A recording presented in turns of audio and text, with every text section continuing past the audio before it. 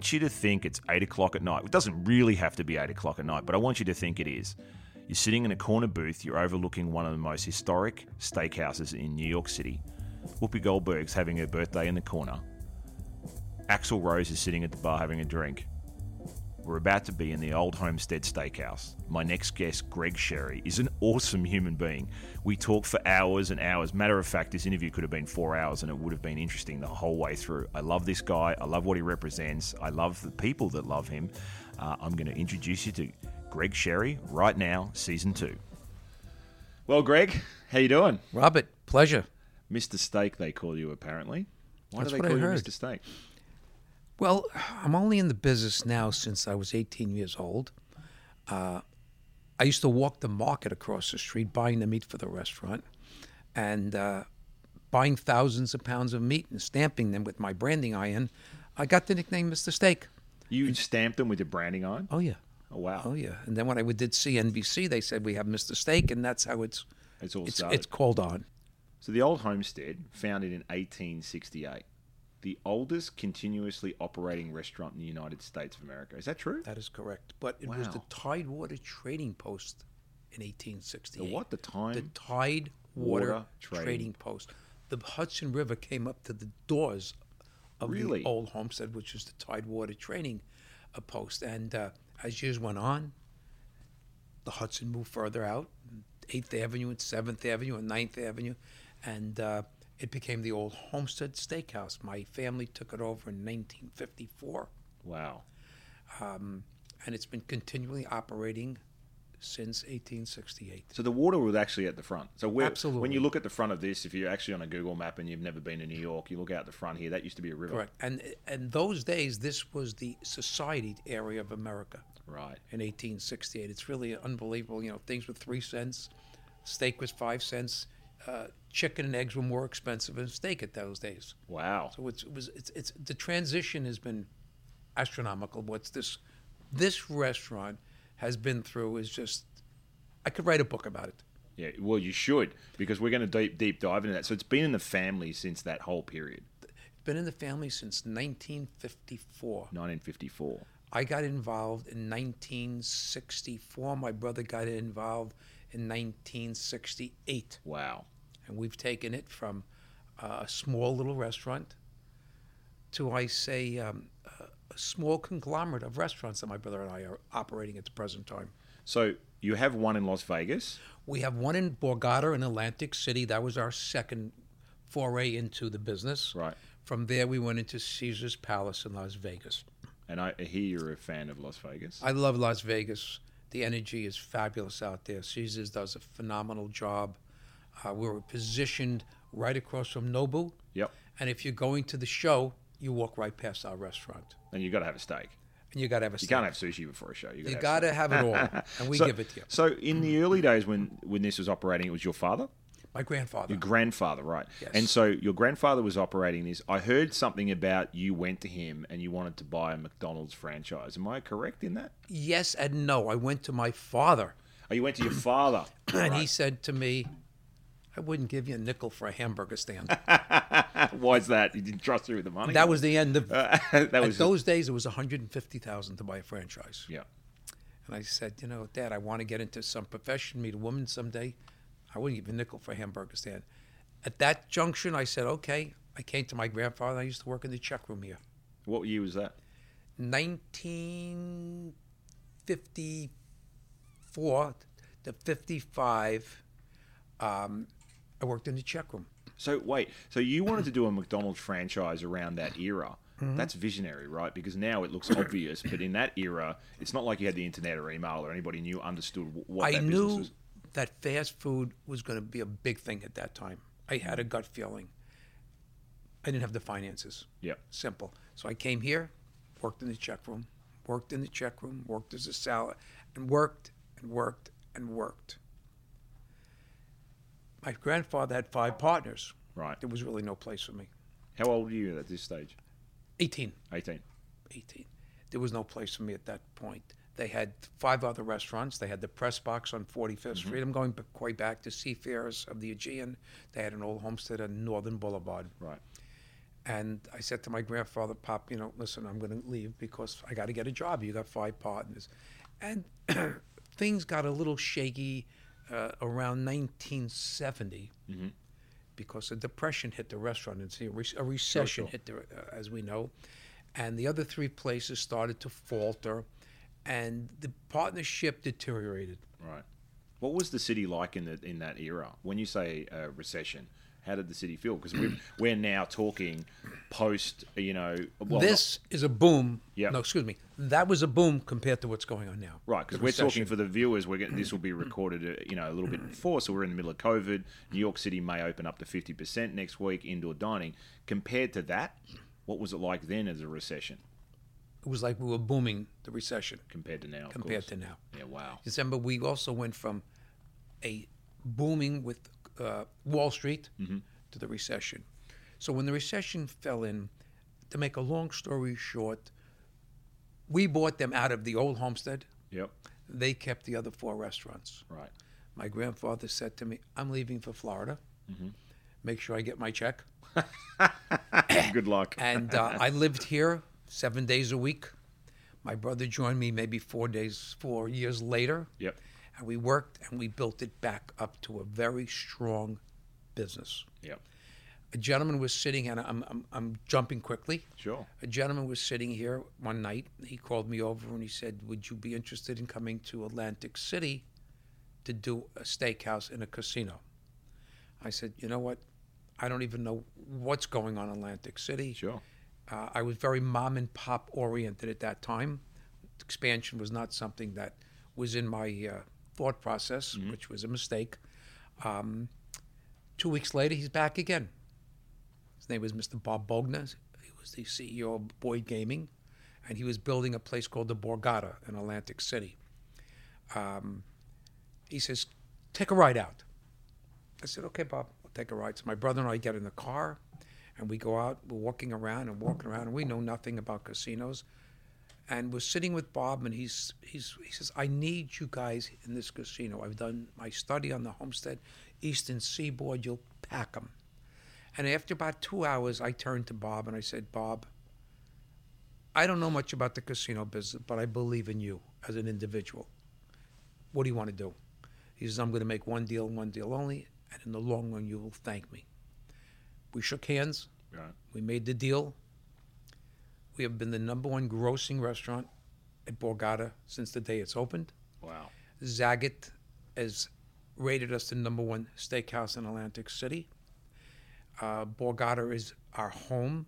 Mark and I, it's been bought by MGM. We've been there now 18 years. Wow.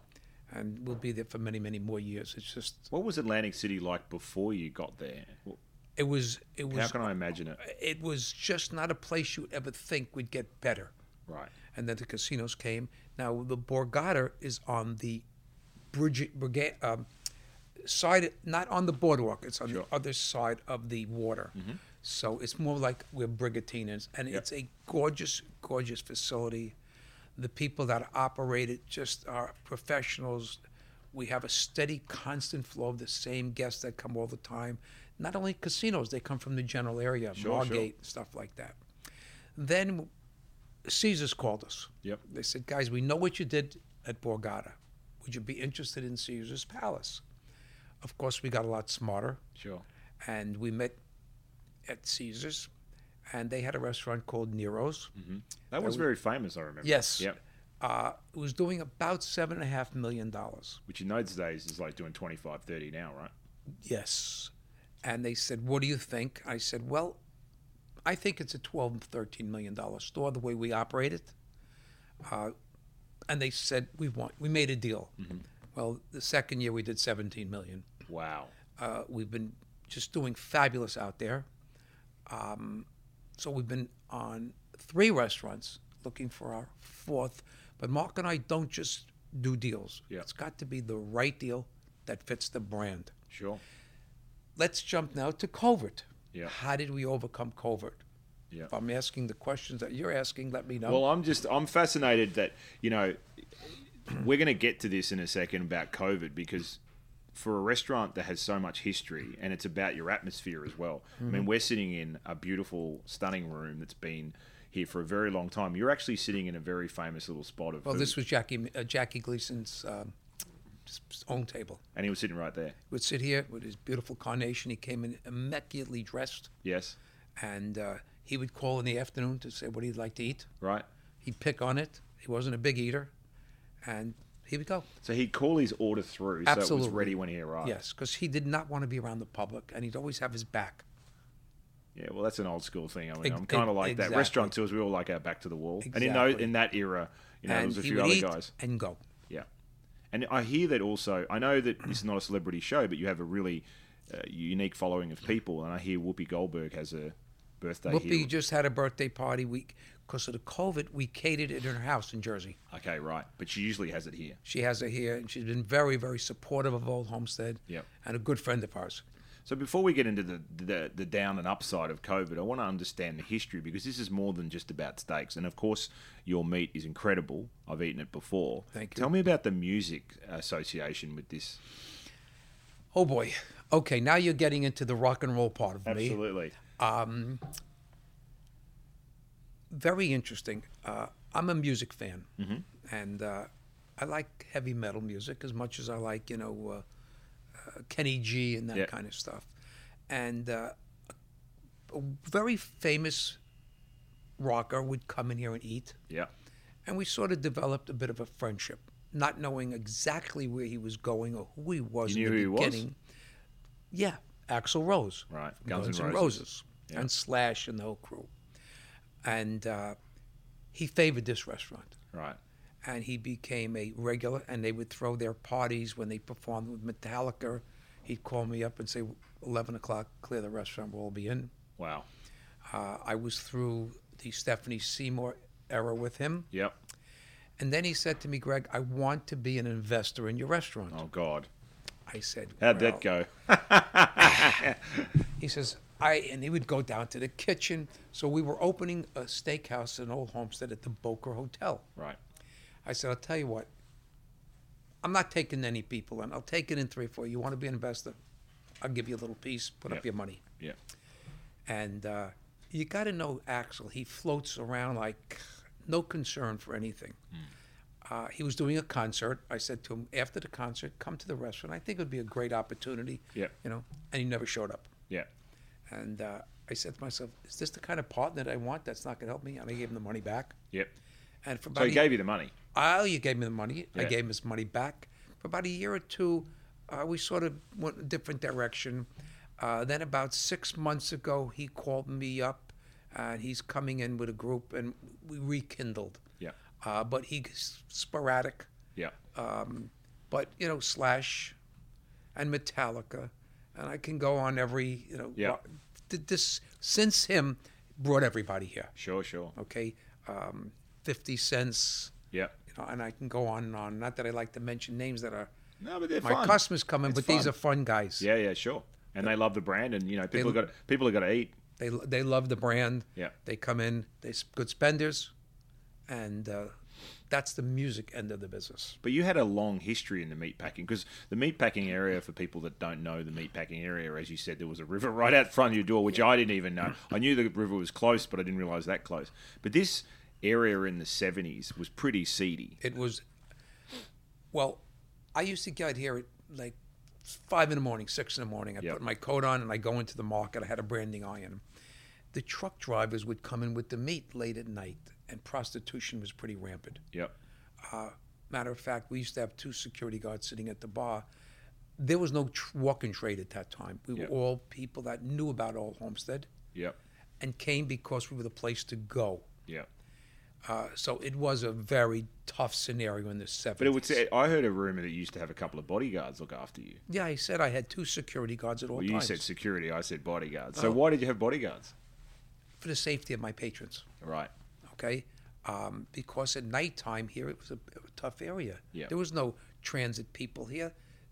It was the truck drivers unloading the meat. Yep. What did that bring? Yep. Not the best. So people that came here, we had somebody outside welcoming them, got them a taxi cab to get out, and we had a very, very strong business in those days. Do you think that was part of the allure for some people, that you had a great product in a seedy area and it was a bit of an escape for them? Listen, people go up to Rayo's in Harlem. Yeah. Packed. Yeah. It's just the meatpacking district was known as Old Homestead. And now it's so gentrified. Now it's another world. Our customers are not meat guys anymore. Our customers are Clear Channel. Yeah. Our customers are Saatchi and Saatchi. Yeah. Our customers are, all the chic organization. Rolex is coming down the block. Yeah. So the world has changed, but we stay true to what we do. The only thing that we do a little different is every once in a while we spruce it up a little bit. Sure. Give it a fresh coat. We never change the menu. Yep. We buy the same steaks. Yep. We tweak it every once in a while for a new dish. But we still have the same waiters. Yeah. Wow. Front of the house is a little younger. Yep. Because I'm a big believer in giving opportunities to the young in this industry and Sure. the women of the industry. Sure. We have lovely hostesses. Our maitre d' is a young gentleman. Yeah. So being a little older in the business, it's nice to see young people that are running it for me. So let me ask you how, we've been doing this for a long time. You've been doing it longer than myself. How do you maintain the status quo when eating habits have changed? You've never changed your menu. And I know why I come here, but how does that? Have you ever thought, oh my God, I need to get, God forbid, we probably don't want either of us eat kale, but somebody said, oh, kale's a thing. How did you maintain what we you've weathered done? every downturn? Yeah. Mad cow's disease. Yep.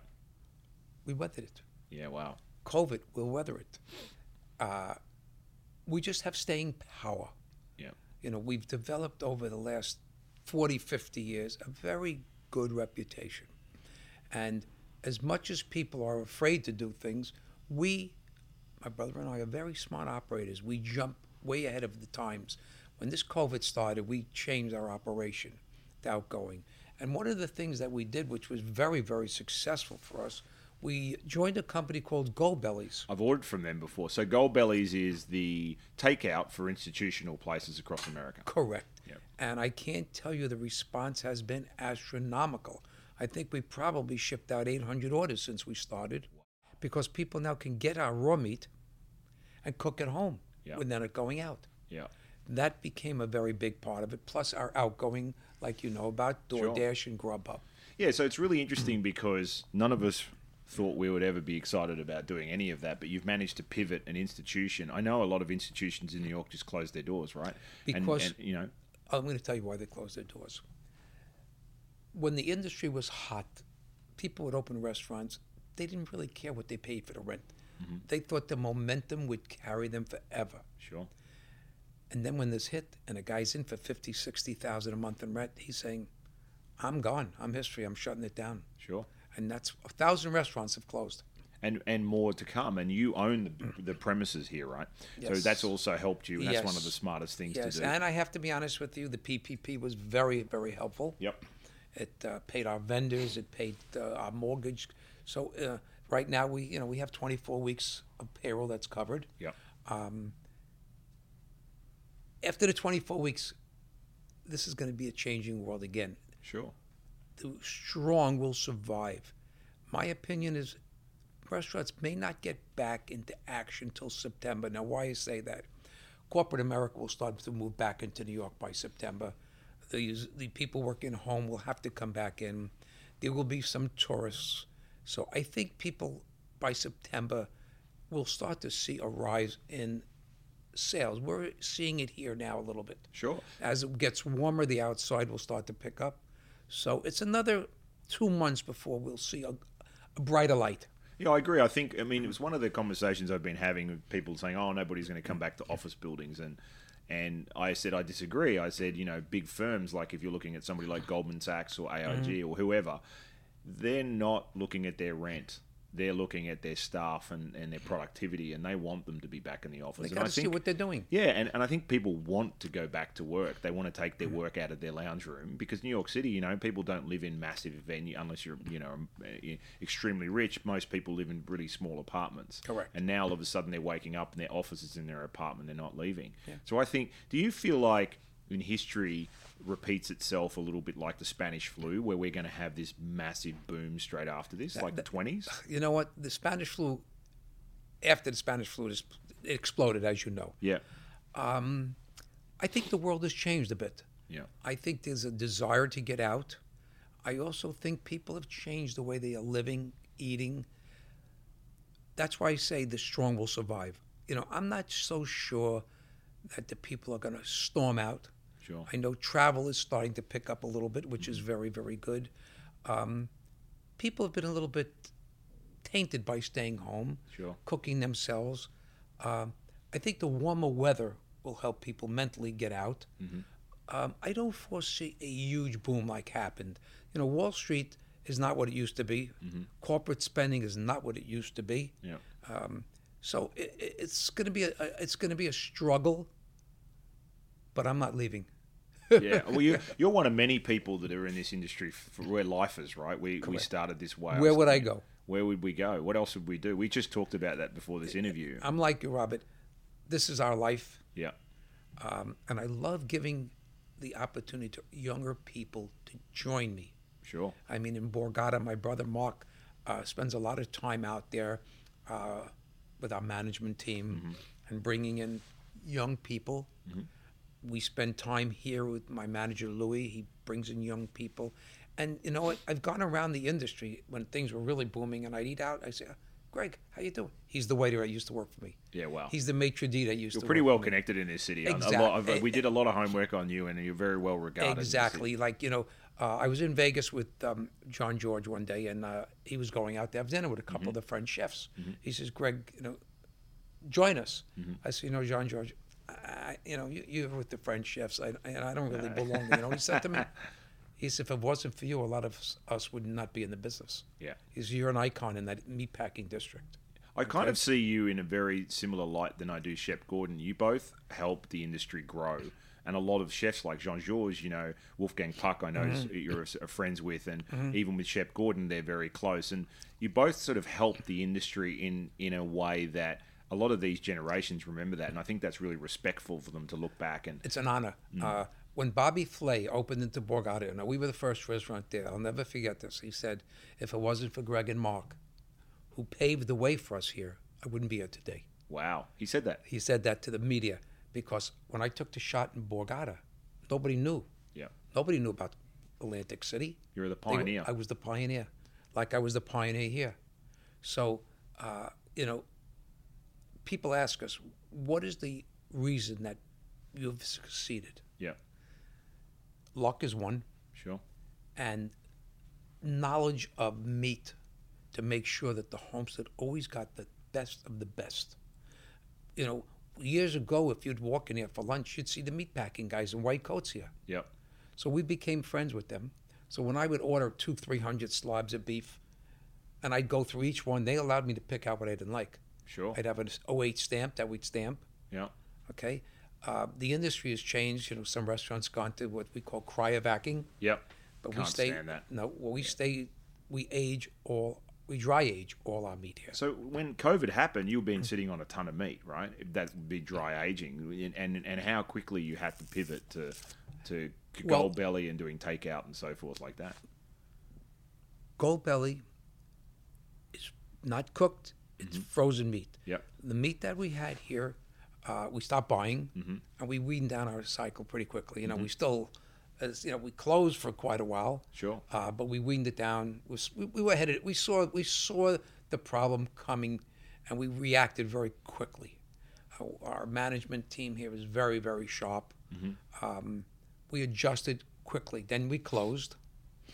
And that was a very sad day. Sure. You know, because we would have stayed open, Mark and I, no matter what. It was a very sad day to close because we never closed. I mean, 9/11 happened.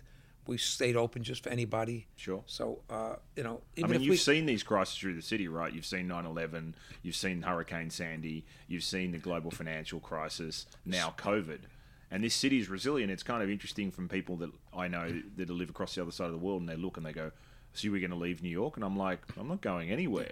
And neither's all my friends. There's a word that I use. There's a pulse in New York City that you can never get anywhere in this world. I've been to Singapore and I've traveled. There's a pulse, the theater.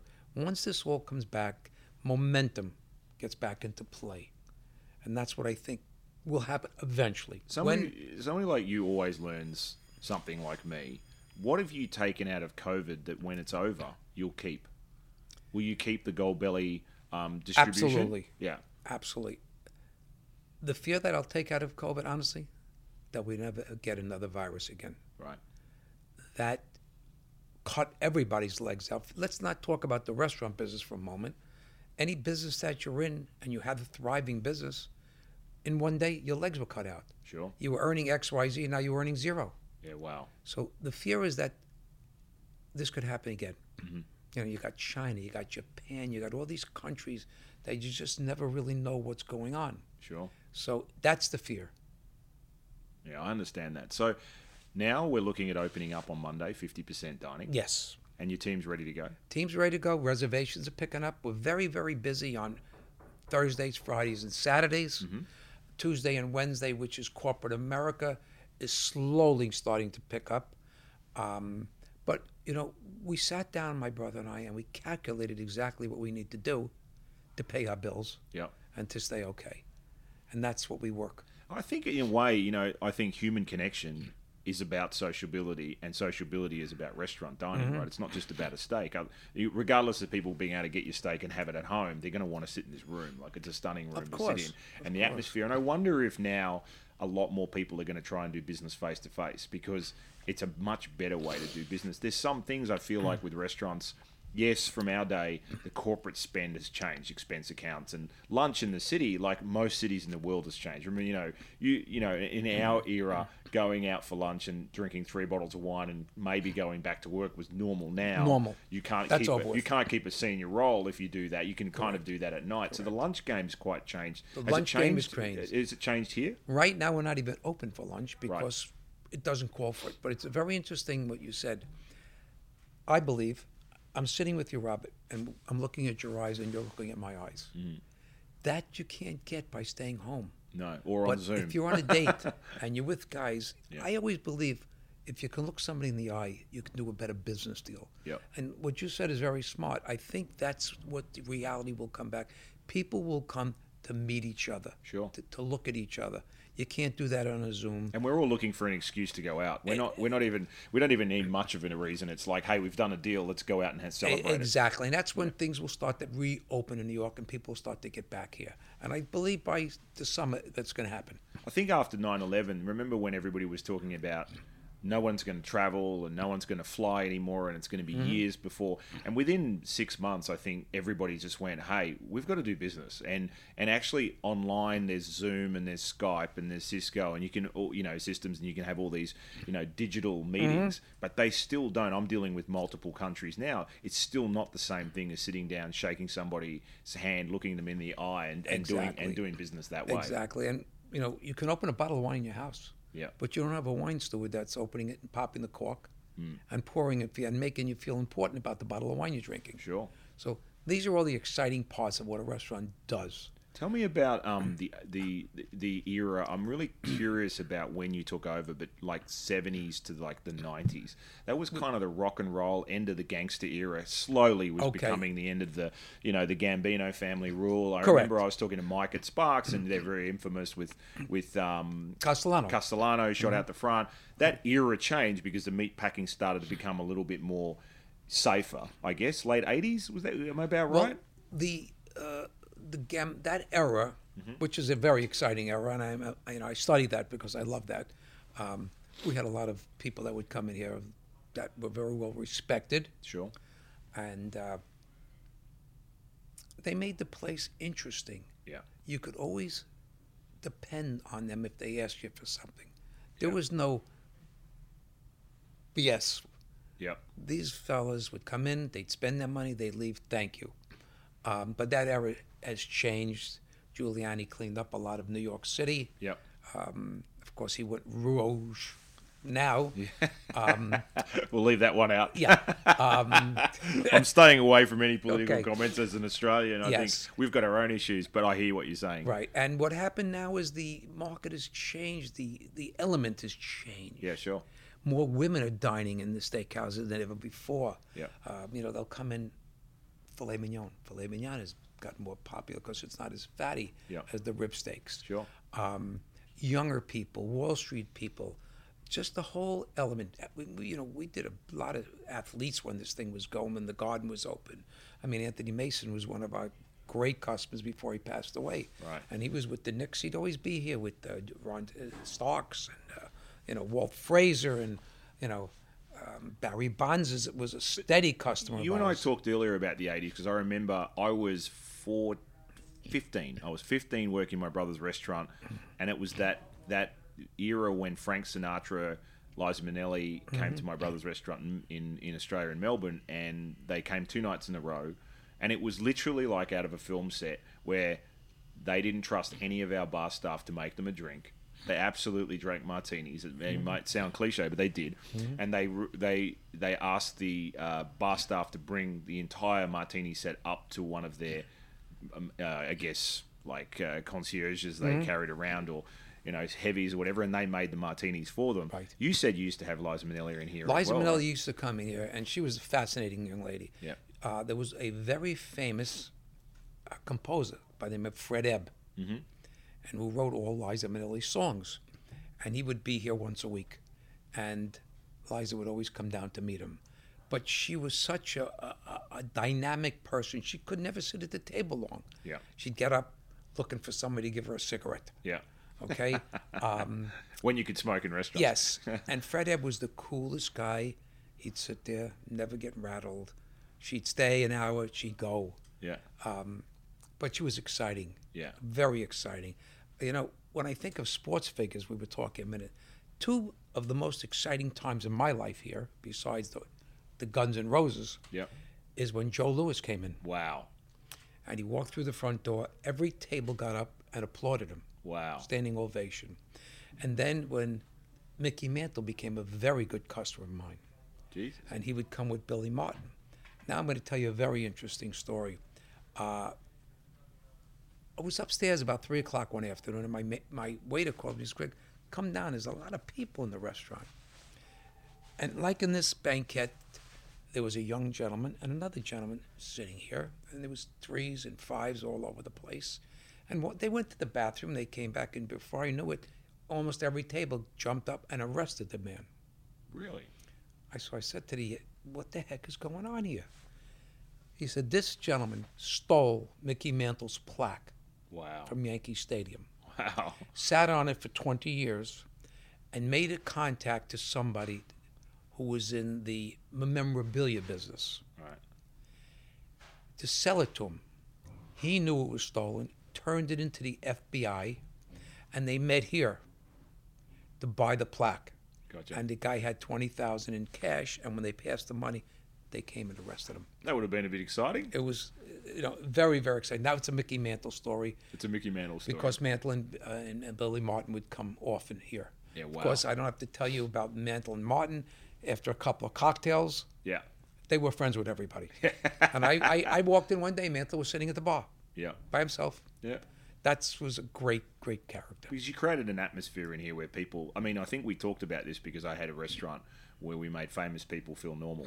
Correct. And the general public feel somewhat special and famous, right? And Yep. and that's a real art to get that balance right, because a lot of the people that, particularly now, I think in those days they were definitely famous. There was the paper, but now with the internet, and I say now with the internet, I sound like I'm 100, like it was just invented. But now with the internet, you can't have privacy, and so when you are famous, you're incredibly famous. Do you ever, get some people that are just, there's some people you don't see a lot of them. They're very famous. Like I remember Kirk Douglas came into my restaurant once in Sydney, and he literally booked, and they booked under Douglas, very common name, and nobody clicked because I think it was straight after he's had his heart attack, and he was kind of a little stiff, and he came in, he had lunch, sat there on his own for a couple of hours, had something to eat, and then and then as he was leaving, my staff looked at me and they said, I think that's because Sydney, Australia, you wouldn't think Kirk Douglas is sitting in Sydney, Australia, and then he signed the book, Kirk, the fantastic lunch, and left. Do you have clients, like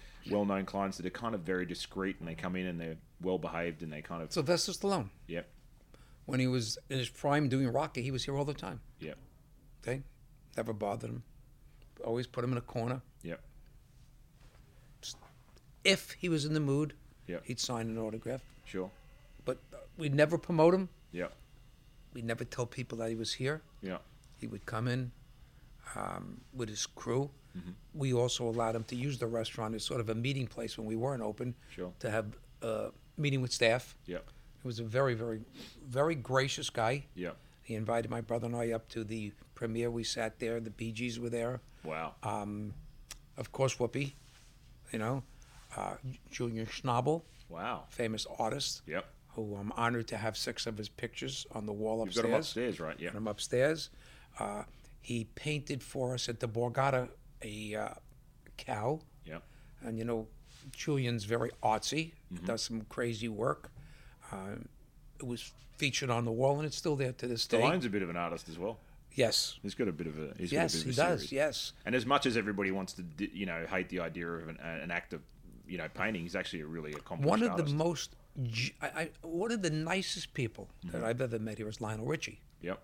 He said to me, "Sit down, take a picture with us." Wow. I mean, he was a fan of this restaurant. People could come over to him on the way out. We'd never let anybody bother him while they're eating. Yeah. We'd say, even with Whoopi, you can't come to. If you want to wait outside, if she'd want to send an autograph, Sure. that's fine.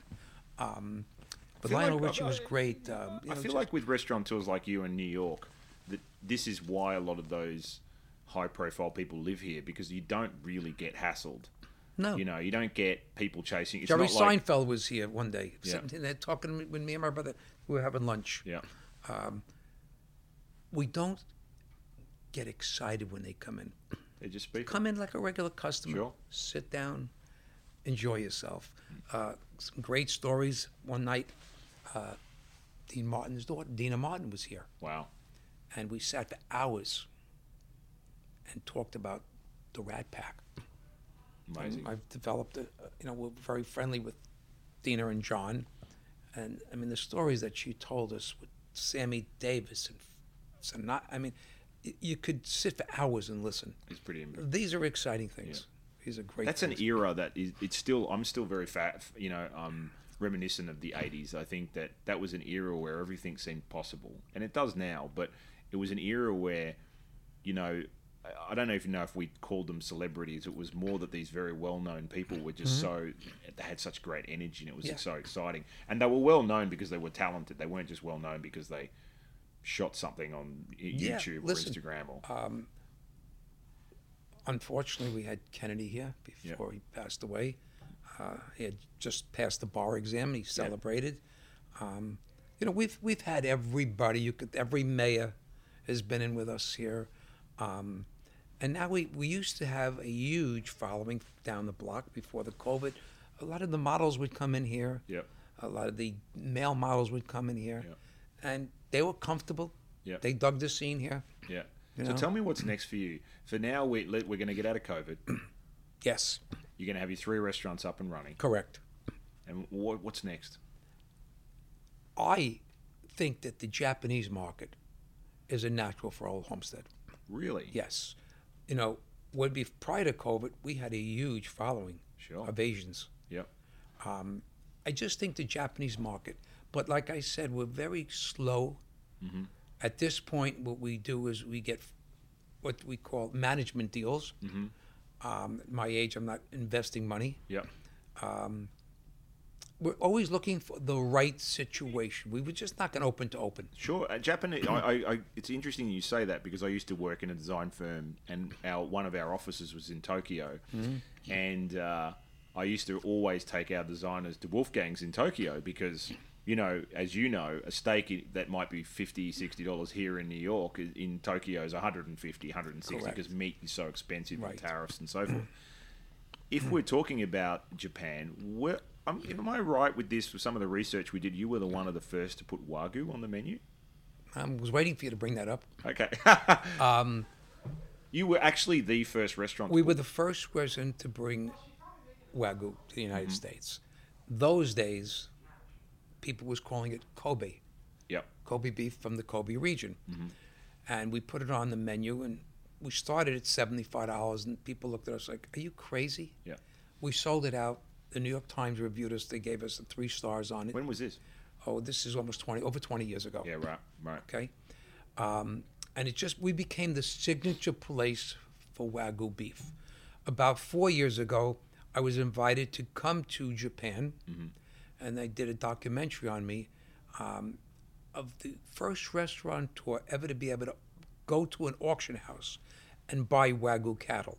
Wow. And I lived there for quite a few days. I went up to the slaughterhouses. I was in the facilities where they raised the cattle, and it was incredible. They're black cattle, and they're really scientifically controlled temperature-wise. Yeah. They don't let them roam because roaming builds muscle. Yeah. And the marbleization in the Wagyu that we get is 85% marble. The rest is meat. And I brought it back, and it was an experience.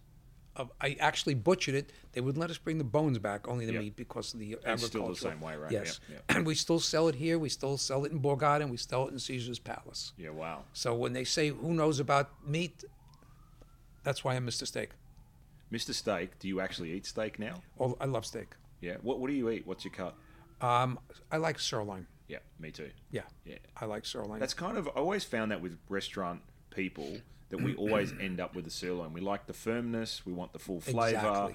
We kind of don't want it too greasy, too fatty. I mean, the filet mignon's for us a little bit less fat. Yeah, I'm with you on What's that. better than a sirloin steak, a baked potato, and cream spinach in this world? Well, I kid you not, and I'm not making this up. I'll show you a picture after this recording. I actually had a friend of mine cook a filet mignon last night and a baked potato that he whipped, put it back in the potato, covered it with cheese and some asparagus. And it was like a classic meal, and Japanese whiskey last night. Oh, that's another topic. Yeah. I'm a Big whiskey aficionado? I don't drink whiskey, but I know that the Japanese scotch is very popular right now and very hard to get. It sure is. Now in Borgata, we own every bottle from 23, of single malt. Really? Yes, a Macallan Scotch. Jesus, we need to we should have recorded there. The producers actually clapping, but we should have recorded there while we had a drink after the recording. But Japanese whiskey, sake is a big thing. Yep. But the Scotch and of course the Pappy Van Winkle. Yeah, right. Of course. Yeah. So for you now, you've got 3 restaurants, Yes. potentially something in Japan. Yes. Was your brother still involved? My brother is actively my partner. Yep. I spend most time in Borgata, Vegas, and he spends both time in Borgata, and we both spend time here. And after this many years, still get along really well in the restaurant business? You have to. You have to, yeah. If you're not on the same wavelength and you're not going to think alike, Sure. you won't succeed. Of course, we all have our battles. He may want to do something. I say I don't think it works, but we have a manager here we sit with. We have an accountant that we run things by. We have a lot of good staff around us. Yep. So they sort of guide us to make the right decisions if we're going in the wrong direction. But also that you stick by what you know and stay true to your origin and roots. I think that's. I can't put Fish House here. No. Or Steakhouse. Yeah, absolutely. You know what I mean? The Homestead is synonymous with steak. Yeah. And people would joke, they'd say, when you come here, you're eating in the prime rib capital of the world. Sure. That was one of the press gave us that, acknowledgement. But it's very interesting how things have changed. Prime rib, which was our biggest seller, is not our biggest seller any longer. Really? Gotham rib steak is a huge seller here. Wow. Okay? Lobsters that used to be big are not a big seller here any longer. Yeah. Okay? Things have changed. Sure. Okay? So the key of staying in business is going a little left, but not too far left. Sure. And making sure you don't stretch yourself too thin, right? Wait for a rainy day that comes like COVID. You never know. It seems to be every 9 years there seems to be some I don't worldwide think crisis. anybody could have potentially saw the magnitude of the restaurant industry, what COVID did to it. I agree. I mean, from booming every night to having nobody in the restaurant within 30 days is really scary. I remember that I shut on the Sunday. I think Danny Meyer made the call to shut that weekend in the paper. and I shut on the Sunday morning after having 3 months of a record night. And that Saturday night, I remember in the kitchen, we extended the kitchen hours for an extra hour and a half. We think we cooked till 12:30, and we had people from our bar downstairs wrapped around the stairwell, standing in front of the kitchen to get to the bar. And then Monday morning, the whole thing was shut. Yeah, it was an incredible feeling. And riding through this city 2 months in, I think I was riding up Fifth Avenue to the wrong direction, up Fifth Avenue to Central Park with no traffic on the streets, and it was kind of New York came to a standstill. It did come to a standstill, but it's coming back. And this is what I love about it. I always feel very connected to this city. New York will always come back. It's the place that the world wants to come to. New York City is theater, it's sports, it's restaurants, it's museums, and New York will never stop. It's just take a little longer time to come back this time. Yeah, it's really interesting because I'm a big believer in New York, of course. I put all my money in here, but I think that any company that is really wants to be global or considered global, 3 cities in the world you really have to be in. And I think, I would argue that there would be London, it would be New York, and it would be Paris. And I think those 3 cities as a brand, particularly for a fashion brand or even a restaurant brand, I think Las Vegas is quite a... Well, Las Vegas, absolutely, but I mean more for like institutional tourism and hospitality. London is a great fashion. town. Yeah. Expensive town for restaurants. Expensive. Well, New York's we're not that cheap No, here. no. Meatpacking's changed a little bit. I also think you're going to see a little bit more change of these high-priced flying restaurants coming a little bit more down to reality. For now, but don't you think... But, you and I have done this. How many times have we done this? After the financial crash, everybody said, there'll be no high-end restaurants, and then all of a sudden 11 Madison Avenue came up. Correct. I always feel like there's somebody out there, and it's usually private equity that's backing it. There's always somebody out there in a couple of years decides to do something outrageous, extravagantly expensive, and makes a moment of it. I guess it's just it's a cyclical kind of... That's probably why we're successful. We don't try anything different. Yeah. We don't go high, we don't go low. We try never to raise our prices if we can help it. And this is where we are, who we are. We're not going to put a expensive menu on for wine tasting. That's not what we do. Yeah. That's not what we do. You come in here, you get a hearty Trenchman's meal, you get a big steak. Yep. I don't put out 8-ounce steaks. I put out 16-ounce sirloin steaks. Well, Mr. Steak, Mr. Greg, you're a true inspiration to most of this city. Everybody I spoke to had something beautiful and warm to say about you. I think everybody owes you a lot of favors. And, I appreciate that very much. You don't hear that too often. Yeah, well, It's nice that you said it. I appreciate that. Yeah, you're welcome, because it was our team and the executive producers have done so much history on you and looking into your past and the great things you've done and staying true to your roots. I think this is really important.